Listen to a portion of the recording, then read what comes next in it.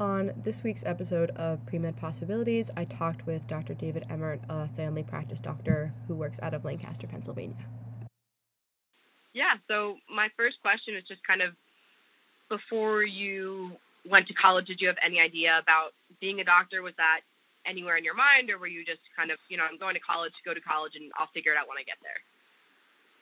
Yeah, I kind of feel like it was preordained for me a little bit. Mm-hmm. And I don't mean that in a negative way, but my mom was a nurse when she was working. Yep. And so I was exposed to the medical world pretty, intimately and familiarly. Yep. And then my dad used to work as an Episcopalian priest. And so mm-hmm. he did a lot of counseling as right. part of that. And so, if you combine those two, you kind of get medicine. And right. So I didn't really have much of an imagination when I thought of myself, working. It was some combination of those two things. And I guess I was fairly bright, growing up and did okay in school, so there was never a question of like, well, could I get into medical school? Everybody just sort of assumed, oh, yeah, that's probably what you'll do. And I was comfortable with that because I'm a relatively anxious person, and I don't like the idea of not knowing what I'm very similar. What I'm going to be doing. So I always kind of glommed onto that idea because it made me feel a little bit better about, what was going to happen in the future. Right.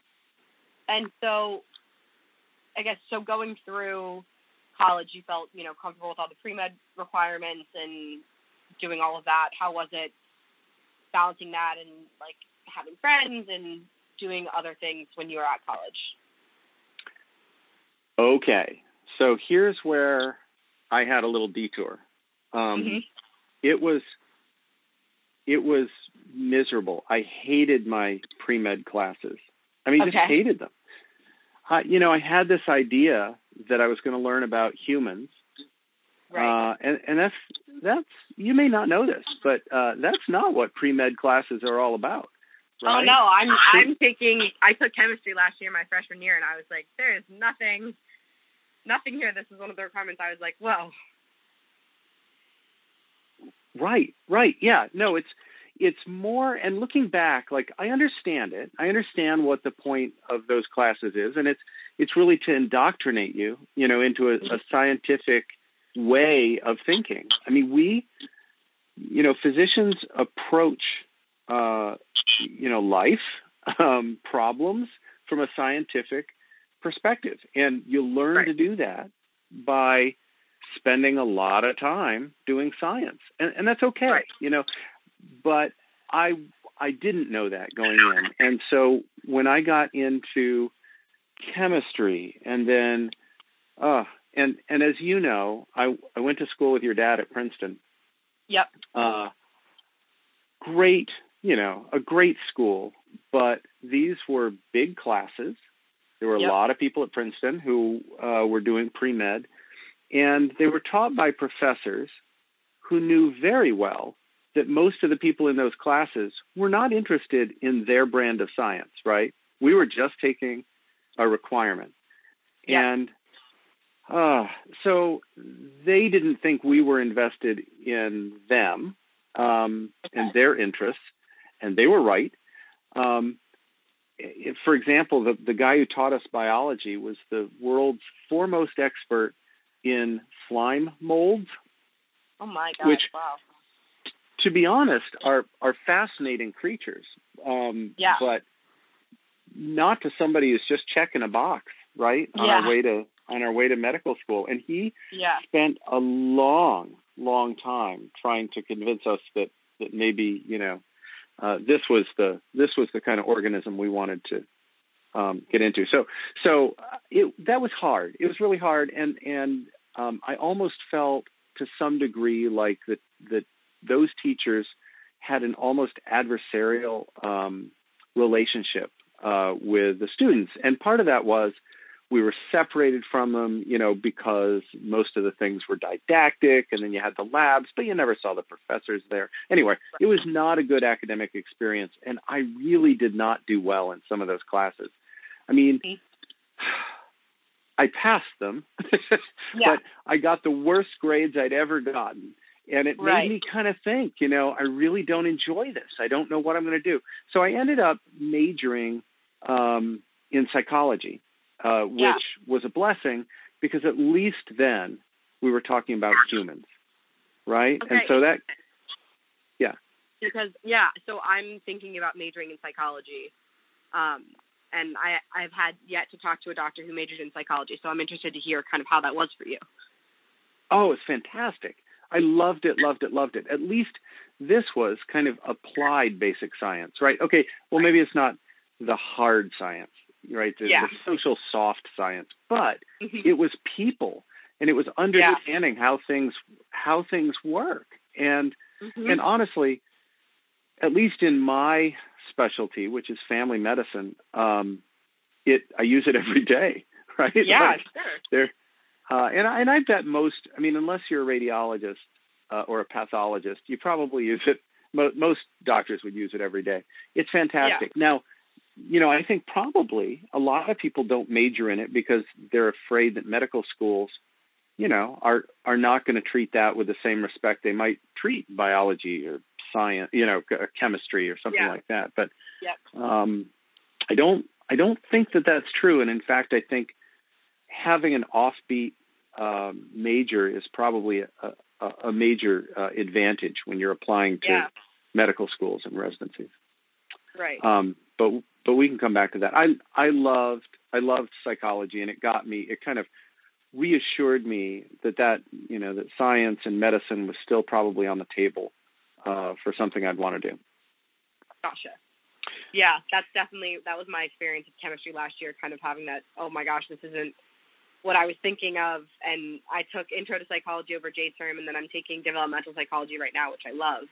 And so it's definitely like a reassuring type of class to know, okay, this is something I really am interested in. Oh yeah, totally applicable, and I thought really useful later on. And maybe not so much for like the first 2 years of classes.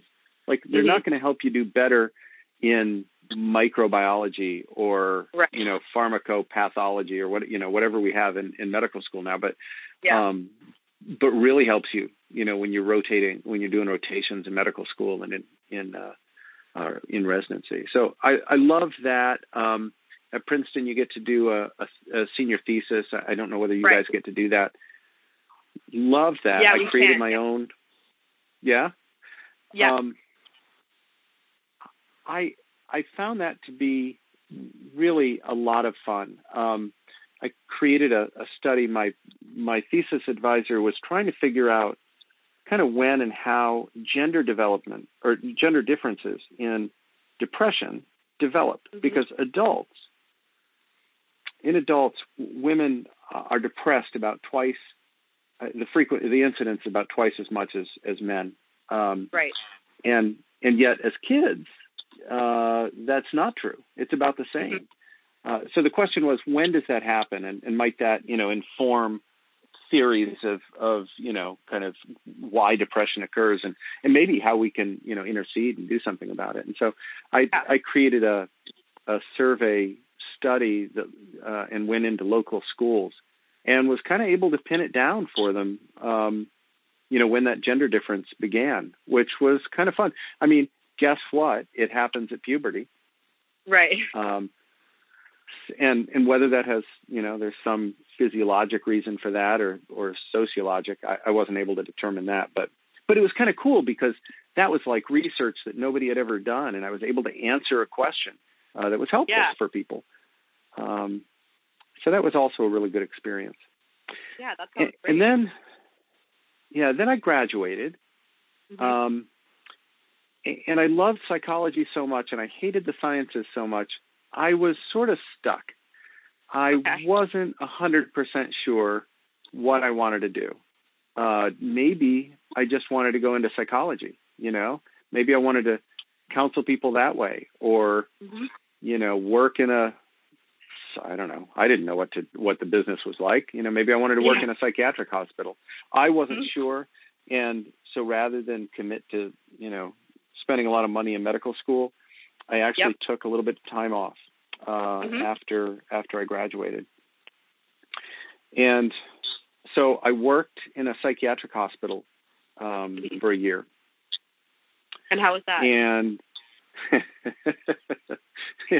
it didn't take me long to realize what the pecking order in a psych hospital was, and that if I wanted to make decisions and treat people the way I wanted to treat them, that I needed to be the doctor. Gotcha. So it was really helpful. Honestly, it told me exactly what I wanted to do. And the other thing was, it told me, oh my gosh, I love school. There I was, out of college, working with adults, in their 30s and 40s, and this was what they were doing. And it was a kind of a rude awakening. Right. And so it was helpful. I came out of that experience, recommending to people that if they have any doubts or questions, or even if they just are not quite ready, it makes absolute sense to take a little bit of time and work, so that you have a good sense, so you have an unimpeachable desire to go to medical school. And absolutely, you get there, and if it's not what you expected it to be, and it's not at all what you thought you were going to enjoy, then you can say, okay, great. Like I had this, didn't enjoy it. Now I'm going back. Yeah, that's right. And what I thought was at the time, I know this is going to be hard. If I go to medical school and then residency, that's going to be a long time, and it's going to be, there are going to be times when I am not going to be so sure that I made the right decision. You're going to be questioning everything, like, what am I doing here? And I thought, doing that job and making that decision, at least I can look back and say, look, this wasn't a blind choice. I didn't just follow that path the whole way. And, I made this decision, and I can look back on that and know with some confidence that this was the right way to go. Yeah. So you spent 1 year at this, working at the psychiatric institution, and then did you kind of after that was done, did you say, okay, now I'm going to try and look at medical school now, or did you spend a little more time off, or what happened then?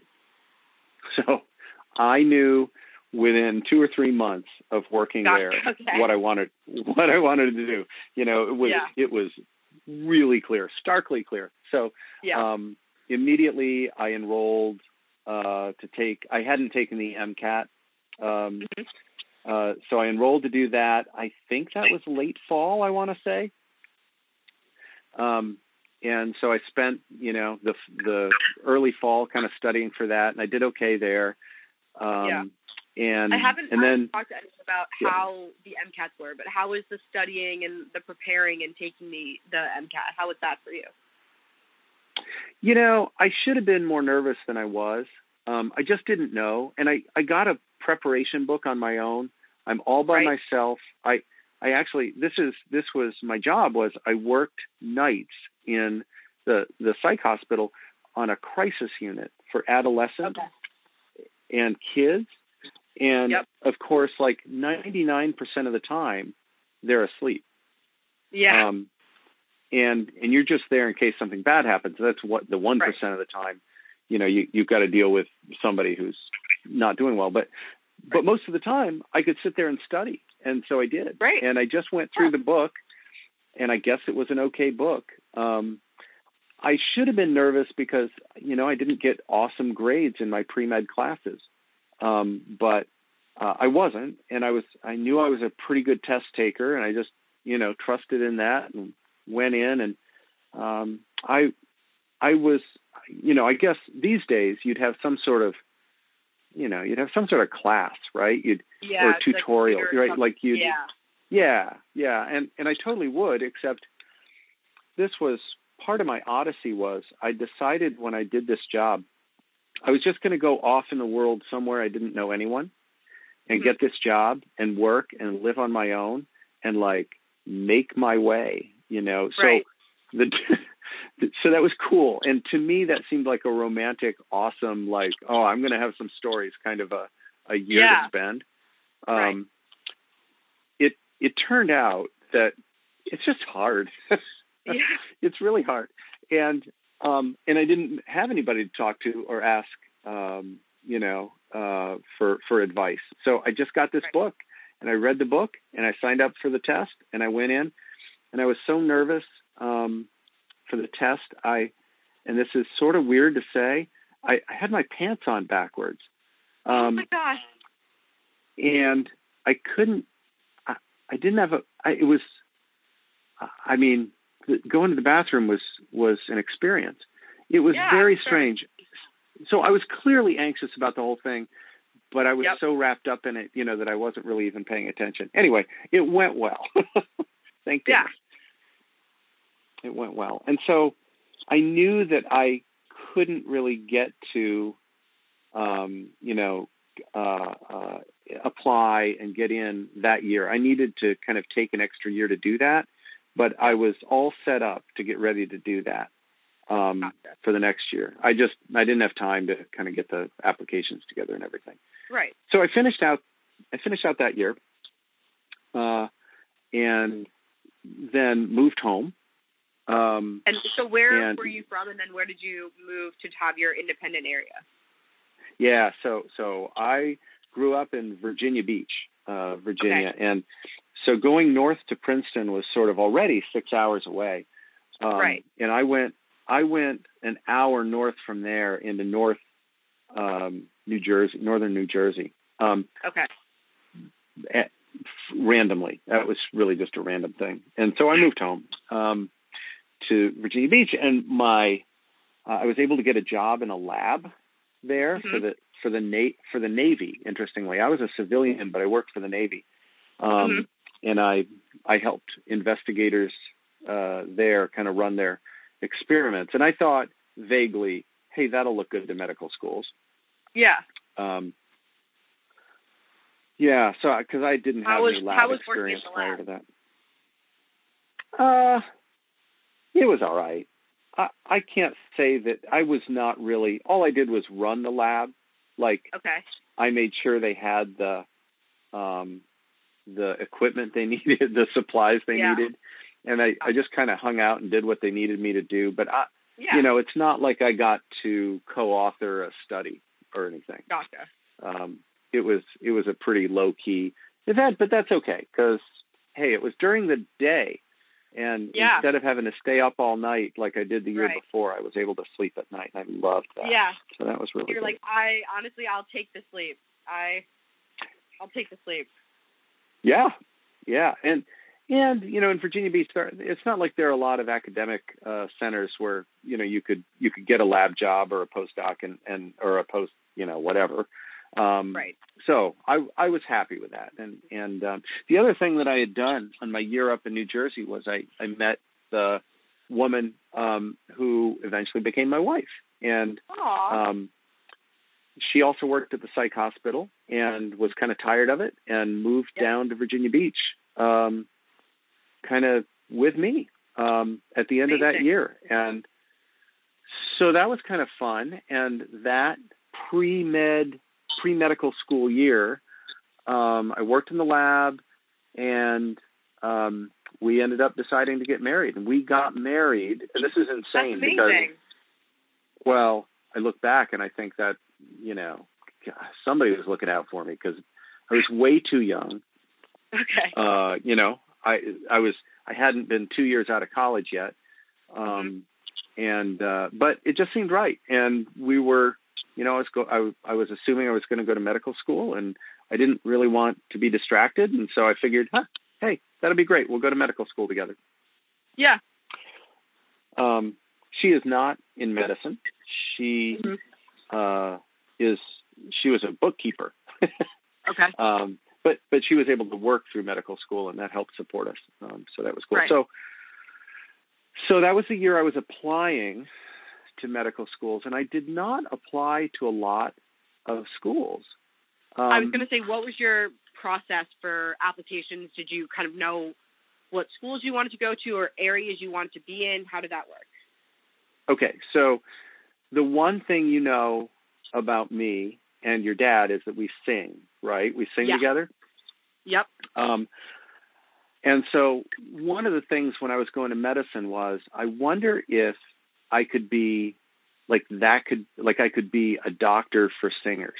And because look, there weren't any medical people other than my mom in my family. I don't have any access. I don't know what medicine is like at all. And so I have this very simplistic view of like what medicine is. And I'm thinking, hey, that would be cool. Like, I know voices. That would be something I could do. So I started thinking about that.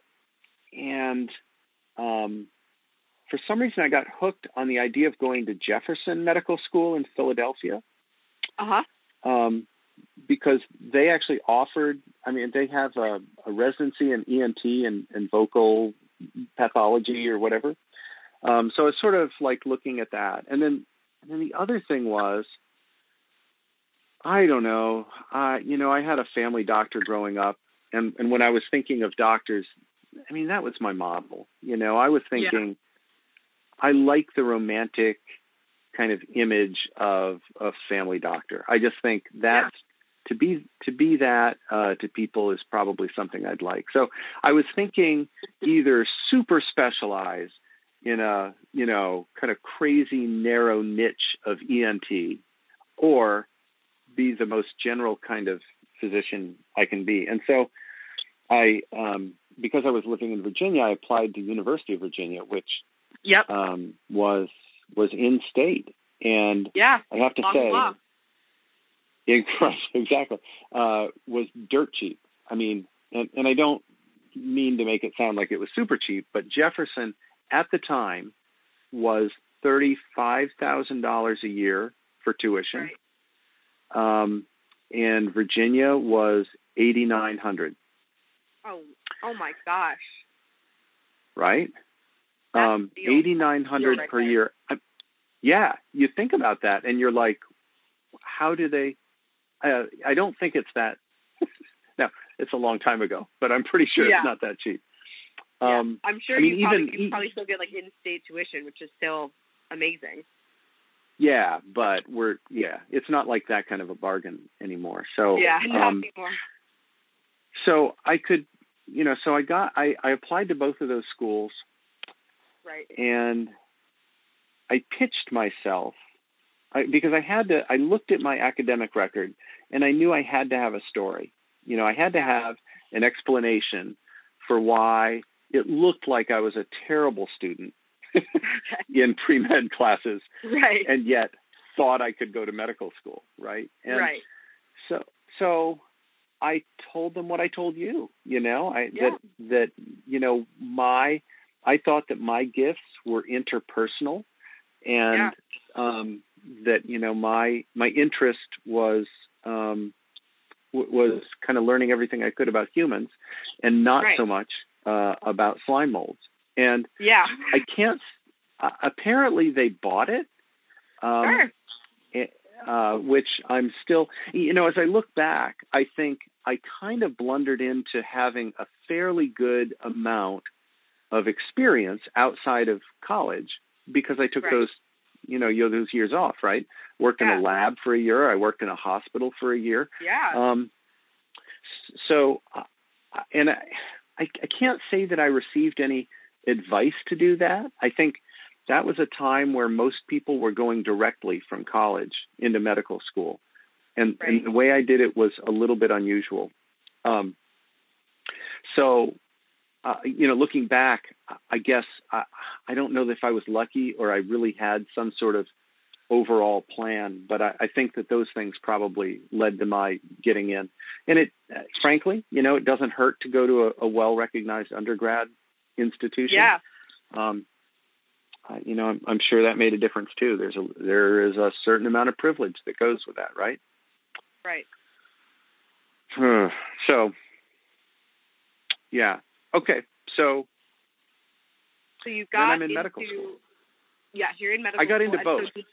I was going to ask, so you got into Jefferson and UVA. How did you decide which one? Yeah, essentially it was money. Yeah. I mean, I think if it had been close, I would have had another question. But also, even though it was sort of interesting to explore the idea of a subspecialty in surgery, what I realized was that if I went to Jefferson and had that much debt, I was really only going to be able to do that kind of job, right? I would not have the ability to go into primary care if that truly was my passion and my calling. Right. But if I went to UVA, I would not have that kind of debt. And if I still wanted to go into ENT and do something like that, I would have all of my options open. I would be able to do that. And so I think, that was kind of the clincher, is that not that I would have been okay taking on the debt. Doctors figure it out eventually, but I just felt like this gave me, the most flexibility. Yeah, absolutely. So your first year at UVA, and so I'm trying to think, I know my dad also went to UVA, so did you guys overlap at all when you guys were both there? I think 2 years. So, and I'm not 100% sure, but I think he took 4 years off, and I only took 2 years off, right? Yeah. Yep. I think something like that. Yeah. Okay. So you guys have known each other, and then so you got to UVA, you got to take more human biology, medicine classes, and how were those for you? It was fine. It's totally different. Now these are professors who know you're going to be a doctor and want you to be the best doctor you can be. Yeah. Right. So they're on your side. You're with a whole bunch of other people who are about to take this journey. And it's fun. From day one, we marched right into the anatomy lab with real cadavers. Yeah. And so the anatomy that we're studying, it's a person. Yeah. And all of the micro and everything else, it's all people. That's all it is. So I had no trouble at all focusing in on that, and did well. Now, I have to say, I was a little unprepared with the pace and the volume of learning in medical school. It picked up a lot more than it had in college? Dramatically, by leaps and bounds. So, and I think most smart kids can identify with the idea that, like, in high school, I never studied at all. Right. I mean, not at all. If I had homework, I'd do it in class, Yeah. I'd have everything done. I basically didn't do much at all at home. In college, you have classes, but the majority of your time is not in class. So you still have plenty of time to hang out. Even if you have to work hard, you still have plenty of time, plenty of discretionary time. That was not the case in medical school, where you are a professional student, and I loved what I was learning. But I felt like it was like, people talk about like trying to drink from a fire hose. Okay. That's a little bit like that. I think so it's just so much, so fast. And then I think what I didn't realize was memorize. A lot of this was memorized. This was not like high concept stuff. This wasn't complicated. Right. It was, you've got to learn, all of the arteries that come off of this artery, and you got to know it by tomorrow, so, and then after a week and a half of doing that, you've got to forget it all. And now you've got to move on to a different system, or different part of the body, because now you got to memorize a whole bunch of other stuff. Right. So the stuff that you had learned that was super important a week ago, that's going to take up too much space in your brain. Learn this new thing. Exactly. Yeah, it's memory. So I imagined I loved what I was learning. It was like eating my favorite food. It was like, at that point, probably cheesecake. I would have. Vanilla or chocolate? But then, I'm going to go. that's tough. I don't even know. Yeah. I'm good vanilla or chocolate, I think, either one. Yeah, either one. I don't know. I think either one. I think for cheesecake, I'm probably a purist. I'd go. Well, anyway. Yep. But then at a week and a half in, you have to empty your stomach and go again. It's like I think the best description I would have is like academic bulimia, right? Okay. So you binge, and then you purge, so that you can binge again. And it's, oh my gosh, God, it doesn't sound healthy, but it's okay because everyone's doing it with you, you know? Okay. So there's that, like, and we're all in this together. Yeah, right. We're all doing it. We've all got our mnemonics together. We're all learning it. We're pouring through it. We're quizzing each other. It's very cool. It's fun, and it's what you wanted to be doing. So you're okay. And at that point, I was kind of past the worrying about grades and whatever. You know, the thing, the saying that everybody has in medical school is, you know, what do you call the guy who graduates last in your medical school class? The answer is doctor, right? Yeah. So like it didn't matter that much to me. So the pressure, I felt like the pressure was kind of off. But and how did you get used to drinking out of the fire hose, like the fire hydrant? Like, starting off was clearly an adjustment, but just working with other people, kind of shifting your studying habits. How did you work with that? Yeah, I mean, my situation was a little different because I was a newlywed. So I would do most of my studying at home, but you know, you still get together with folks before tests and kind of pour over things. I was a maniac with my notes and my highlighters and my colored pencils, and I had, you know, ways of basically. I think my favorite study method was memorizing what the page looked like. And now that I think back on that, I think, how did I do that? But you go over it enough that in the test, like in my head, I'm imagining what the page looked like and what was that word down there. But you get pretty good at learning how to binge and purge. And I think you kind of train your brain to do that. And I would think, you know, that some people are probably naturally better at that than others. And I don't think that I had any special gift that way. Like, I don't have some sort of photographic memory, but you just, you know, you try to learn. And that ended up being kind of the way I made my way through. Absolutely. It turns out that what's cool about that whole process is that in our medical school, the first year was all normal stuff. Okay. It was like, you know, anatomy, physiology, micro. And then second year was like what happened when the body failed, right? Pathology, all the illnesses.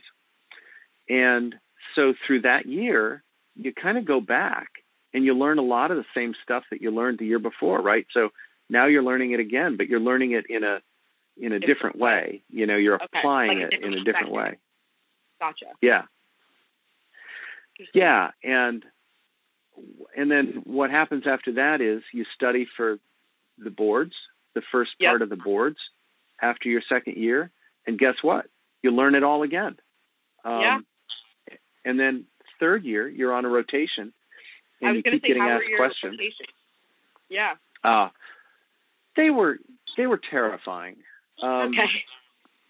You know, and probably not because University of Virginia is a terrifying place to go, but just because you want to do your best, and suddenly you're wearing a white coat and you're in a hospital, and there's sick people and you want to impress people, and it was that was a whole other challenge, you know. But and how often were your rotations, and what area were you in the hospital? Yeah, so I think I would say most of them were month by month, right? So you'd spend a month doing OB somewhere, and you'd do a month, you know, being in internal medicine, and a month doing peds. And within that month, you know, everything had a different rhythm to it. In surgery, We had to be on call every other night, Okay. which is crazy. But Yeah. being on call for a medical student is a little different than being on call for a resident who is actually doing most of the work. Right. It's not nearly quite as bad. We would, be told to, like, you'd be assigned a patient who had a problem, right? And it might be the first time you're seeing a patient with pneumonia. Right. And so your resident or your attending would say, you go spend a couple of hours learning everything you can about pneumonia and then come back and I'll quiz you on it. Okay. And so you do. And a lot of what you do as a medical student is you're kind of on the floor taking care of patients, but really you're not taking care of patients. You're learning from the patients. Right. And hopefully if they're kind, they're kind of putting up with you and your kind of aimless questions and the fact that you probably aren't going to help very much. But you have time and you spend it talking to. It's kind of fun to interview patients. They usually like talking about themselves. Yep. That probably helped with like the psychology major from college. That was nice. A little bit. Yeah. I think that was the first time that, I realized that it was, probably pretty helpful. But so I had an internal medicine rotation where I had this person who came in during the evening before the resident told me to get out of there. And we did labs, and the resident said, okay, tomorrow when we all meet up with the attending and the whole team, you're going to present this patient. And I was really stressed about that, right? I'd seen residents present, and they were confident, and it seemed like they knew everything. Of course, later you find out. Looking back, yeah. No, not so much. But so I didn't know how to approach doing that. I read everything I could. I stayed up almost all night long preparing. I even memorized all the patient's lab results. Oh, my goodness. And so I walked in there the next morning completely bleary-eyed, but revved up on as much caffeine as I possibly could have. Yep. And they said, so tell us about this patient. And so I had my little spiel rehearsed, and I ran down the lab chemistries by heart, and the residents all were kind of staring at me like with their mouths open, like, what is this freak doing? Like, why would you ever spend time just memorizing lab results? Yeah. And so that was a good learning process. Nobody called me on it at that moment, but later on, it was obvious. Look, if you've got to err on the side of trying to learn too much and prepare too much and not enough, I think I went the right direction. But absolutely. I never did that again. And part of that, it's just you don't know, and so you kind of learn the process and what it's like to talk to residents and what it's like to talk to attending doctors. And boy, there's a lot to learn. But but I enjoyed all of my rotations. I think, as you're going through classes and then you go through your rotations, you start to get a sense of what kind of person you match up well with, right? So you meet the surgeons, and you kind of see how they treat patients and, what their interests are. And then you meet, the gynecology team and then, so you go through all of that and you start to identify a little bit with the people that you're seeing. And what became evident to me was that the nicest people that I ran into by far, both in terms of how they treated each other and how they treated patients, were the family medicine staff, both in terms of the attendings. They were so nice and great teachers, and the residents. And, it's a really good residency program, and they had a great teaching program, but they seemed to value people in a way that, I had been brought up to value people. And it became really obvious to me that if I wanted to practice medicine, that's probably how I would be happiest. Gotcha. And so is this your third year of medical school going into your fourth, or is this your... Yes, right. So by the end of third year, where you do all the required stuff, I felt like I had a pretty good handle on it. And so what you do fourth year was, some electives. So you could do the ones that kind of sounded good or that you had an interest in but weren't sure about, and the ones that sounded easy. And so you make some choices. I at that point, I did a student health rotation, which was really cool and had to do with a lot of, honestly, it was like student GYN, doing pelvic exams on UVA students. And it was all birth control and something I have to say, I knew nothing about when I started. Right. And it was really, really helpful to learn that kind of stuff. And so that was good, but I don't know that any of the electives really changed my mind. They kind of solidified it, I suppose. Gotcha. And so you did the more specifics your fourth year, and then how was the matching process? How was the looking into residencies, finding which ones worked for you? How was that?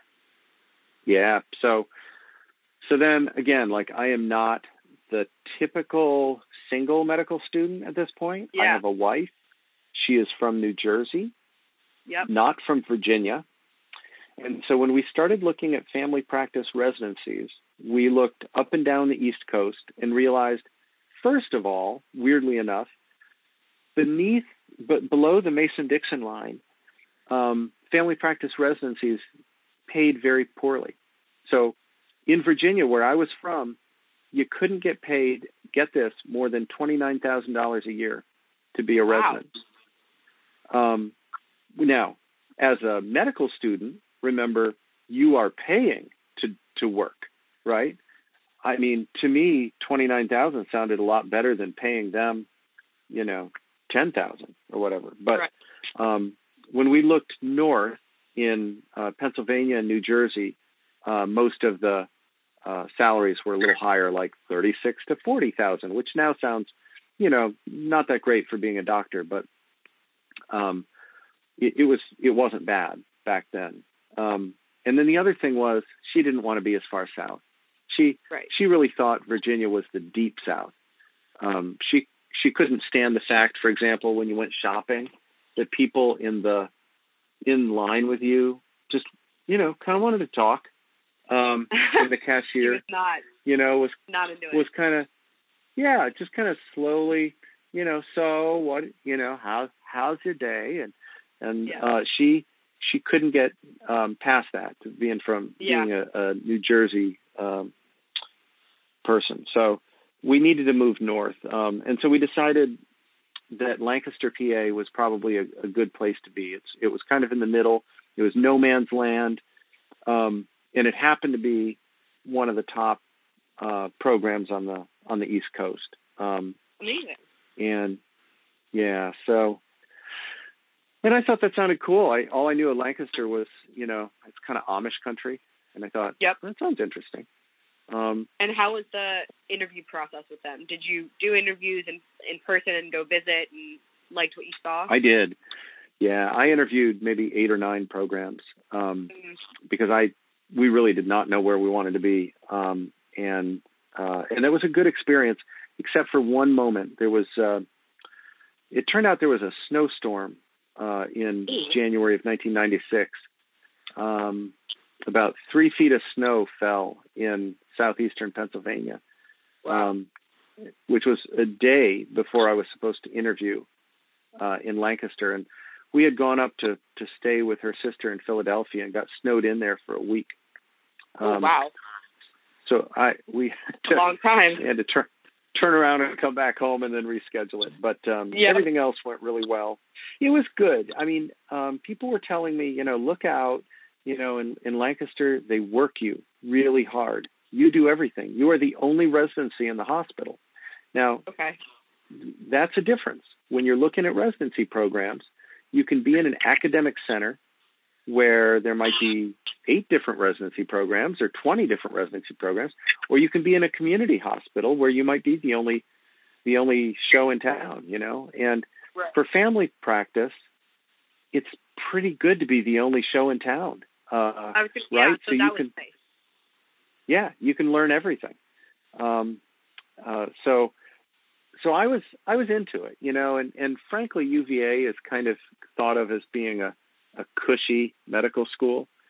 Uh-huh. In what like, sense? Well, most places you have to start your own IVs. Not at UVA. They have an IV team, and as a medical student, you just call the IV team. So there was a lot of stuff that, you learn how to do, but you don't do. Okay. And so going into your residency, you had to do it for the first time. Yeah, right. Had to do it. But I was kind of hungry for that. Like, I knew that was kind of a deficit. I needed to do it, and I was never going to have a better opportunity. Yeah. You're like, I don't want to call the IV team. I want to put the IV in myself now. I need to know how, right? Yeah. So, we moved up here and started doing that. In the first couple of days of residency, you learn how to do, you do basic life support, right? And then you do ACLS, and then you learn how to do advanced trauma life support, and then you learn how to do it for OB and pediatrics. And like your first orientation week is just, you feel like you could do anything. Like you could take care of any emergency at all. Right. And then my first rotation, the first day of residency, I was sent up to the OB floor, and I was on call the first night. Yep. And so the first night of residency, I was delivering a baby, and the resident had me do it.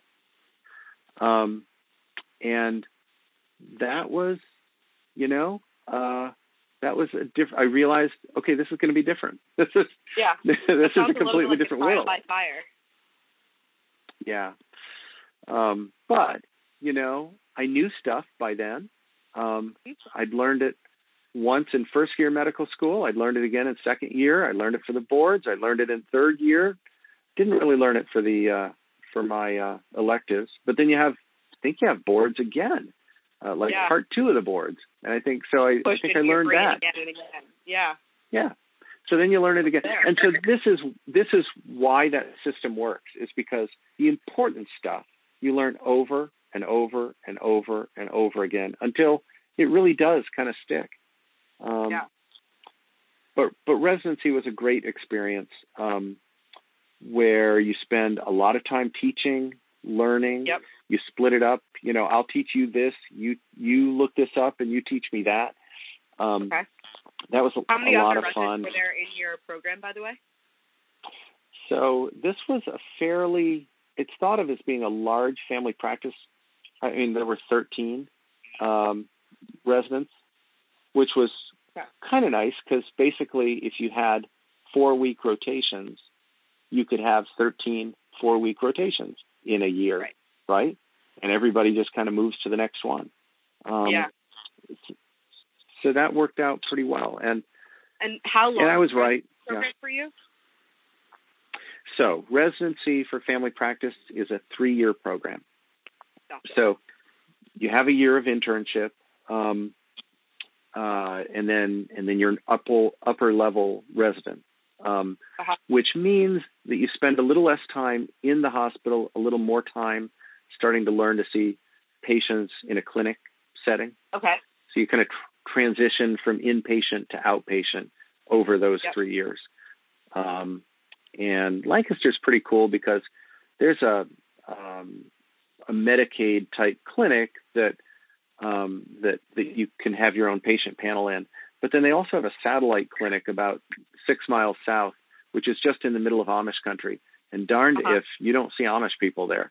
You'll see somebody who got kicked by a mule, and this is the only place, for half an hour that they can come. And so there's a wide variety of patients you can see. This was a great place to be in residency. Gotcha. And so does family practice, do you guys have a fellowship program, or is it after you finish your residency, you were trying to find where you could practice? So, residency, you can do fellowships. There are all sorts of fellowships. You can do a fellowship in faculty development, right? So that you can then learn to teach in a residency program.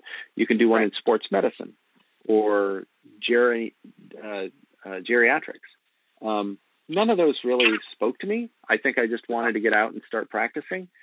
And this is because, this is sort of trivia, I guess. Lancaster's program was the first family practice residency in the country. That's been 50 years. Yeah. But because of that, a lot of the, maybe a third of the graduates from this program every year settle in the area. And this is an area that is just rich in family practice. Everybody in the county has a family doctor. And I guess that's not true all the way across the country in cities and things. Not everybody has a family doctor. Well, they do here. And so there was a practice that in my third year kind of reached out and recruited me. And they said, hey, we have a practice where we are all kind of devoted to families. Our families, we don't like to work. We like to work hard when we're here, but we also like to, be off. So here's our pitch. You can work for us for 3 full days and 1 evening every week, and that's it. And then here's what we'll pay you. And it was competitive. And, the rest of the time you can figure out something else that you like to do with your life, but you can be with your family. And at that point we had 2 babies. And that sounded awesome. So I joined that practice, and I'm still there. And it turned out to be a really cool practice in a little town outside Lancaster that has a college in it. So we get some students, we get all the faculty members, we have white collar folks, we have blue collar folks, we have a lot of farmers. We don't have that many Amish folks, which is maybe a disappointment, but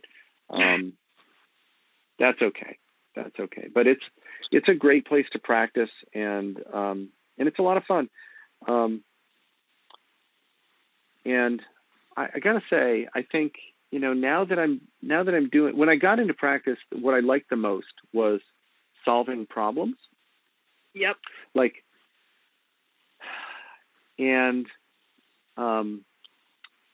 Most of the time you can do that. Most medical problems are there to be solved, and that's cool. And I like that. It makes me feel smart.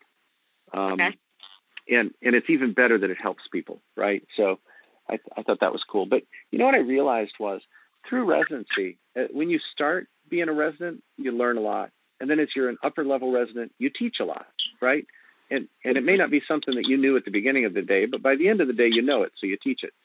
And what I found was I really liked teaching my patients. There's a lot they don't know.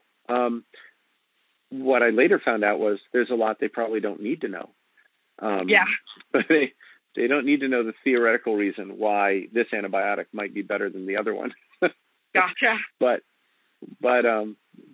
some of them still really like to learn. And so I think what I like about what I do was initially the problem solving, and then it was the teaching. And as time has gone on, and I've now been in this practice for 21 years, what I realized that I like, because honestly, you don't ever stop learning, but you know about 90% of what you're seeing every day. Like you've seen something like it, and you can take a reasonable guess at it. So it's not the problem solving every day that gets me. It's it has turned out to be what I hoped it would be when I went into family medicine. It's the relationships with the patients, the long-term relationship that you develop, and you knew their parents, and then you took care of their parents before they died, and now you know them, and you know that their kid has a problem, with opioids, but they're doing okay right now, and they actually have a family and they're bringing their kids to see you. And Gotcha. it's, that is so gratifying that a lot of the people that walk through the door are friends now, and they know me, and they ask them, and we don't talk about my kids all the time, but they ask, and sometimes they'll have met one of them because they happen to have been there when they were there. and you build those connections over time with those people. Yeah, and so that's been fun. That's great. And the other thing that happened to me medically was that I got involved in electronic medical records, so the IT side of things. Okay. How did everybody you get went. Well, we owned our own practice. We were not employed 15 and 20 years ago, and we had a couple of different. It was a bunch of independent practices together, and they encouraged you to join a committee, to be a part of the governance of our group. And so I thought, I like computers. These are old guys; they don't know computers, but I know computers. Yeah. So I got involved in that, and then right as I joined that committee, they said, "Hey, we need to purchase an electronic medical record because everybody's going to medical records." Electronically. So I did. And after we picked the one that we were going to buy, we needed somebody to figure out how to set it up and somebody to teach our colleagues how to do it. And I thought the job would probably end there. And then it didn't. And now you have to figure out how to satisfy the new Medicare requirements for, their quality programs, and it doesn't stop. So I actually spend about 10 hours a week, doing that, with another doctor, colleague. And, I love that. I had no idea that I would ever like that. It didn't exist when I went to medical school, but it gives me a chance to have like small group problem solving sessions. We can use our creativity. And then I can help my colleagues kind of figure out the most efficient way to do something and the best way to support them and, trying to nudge them toward doing the right thing with their patients. There's a lot that goes into it, and I've really enjoyed that as well. But that was a surprise. I never expected that would be 25% of my time in medicine. This conversation has been awesome. I don't want to take up too much of your time, but I just have one last question. Sure. Is there something that, I guess it can be either one, but is there something that you wish, if you could go back in time and tell yourself as you're going into medical school and kind of starting that, is there anything you wish you could tell yourself, or is there something you feel like medical school should teach people, that should be, taught and that you should learn about that? I was shy. I was really shy. And at first, when I was seeing patients, I would pretend to be a doctor.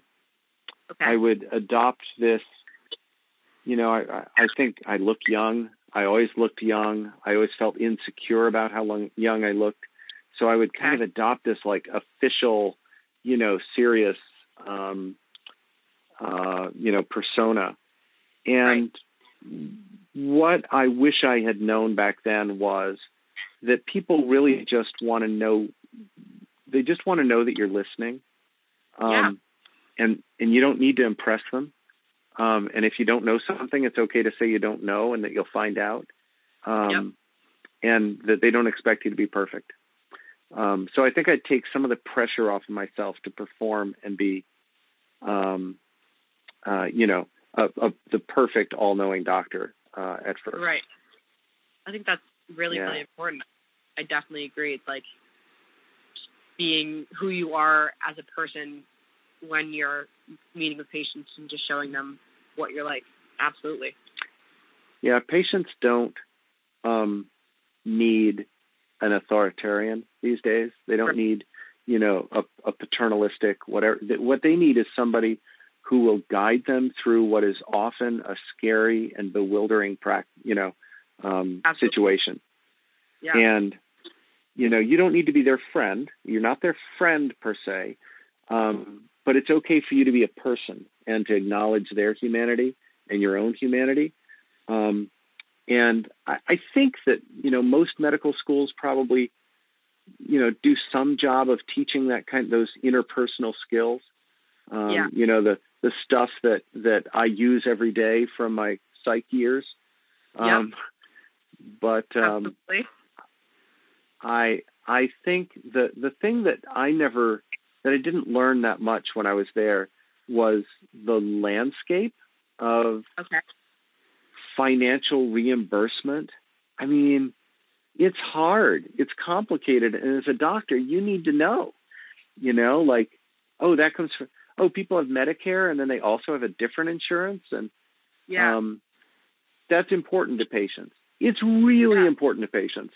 What they're having to shell out of their pockets to pay to do, what you're telling them to do. That really matters. And being able to see it from their perspective financially, I think is really, really helpful. Yeah. I never thought about that, but that's a really good point. Just showing them that you are seeing their side of things and you're there to help. And, as a 20, 25-year-old person, you have never really had to negotiate that, right? We hardly ever, as a young most people are healthy. You don't need to, even if you're not healthy, I don't know, maybe your parents are helping to, kind of sort that out for you. People to help you. Right. So as far as we know, we're just kind of like, no, we'll order this, and you'll probably do it. And it's not always that easy for patients. Yeah. Absolutely. Dr. Emmert, this has been an amazing conversation. Thank you so much again for talking with me tonight. You are so welcome. Thank you for asking questions and listening patiently. Of course. I love these conversations. I look forward to them so much because I feel like it gives me such a better idea of what I can expect from where I want to go in life, things that might be challenging. And I feel like there is this rhetoric of kind of the perfect journey into medicine and into becoming a doctor. And I feel like I hear that sometimes when I'm in college. And so I started this podcast just as a way to show myself and hopefully show others that there are so many different ways that you can get into medicine and get to become a doctor. And every single one is great in its own way. Yeah. No, I think you're right. We're all different, and we all will approach medicine and then our patients in a completely unique way. So be yourself. Absolutely. Yeah, definitely. Have a great night. Thank you so much. Thanks, Maggie. You too. Bye-bye. Bye.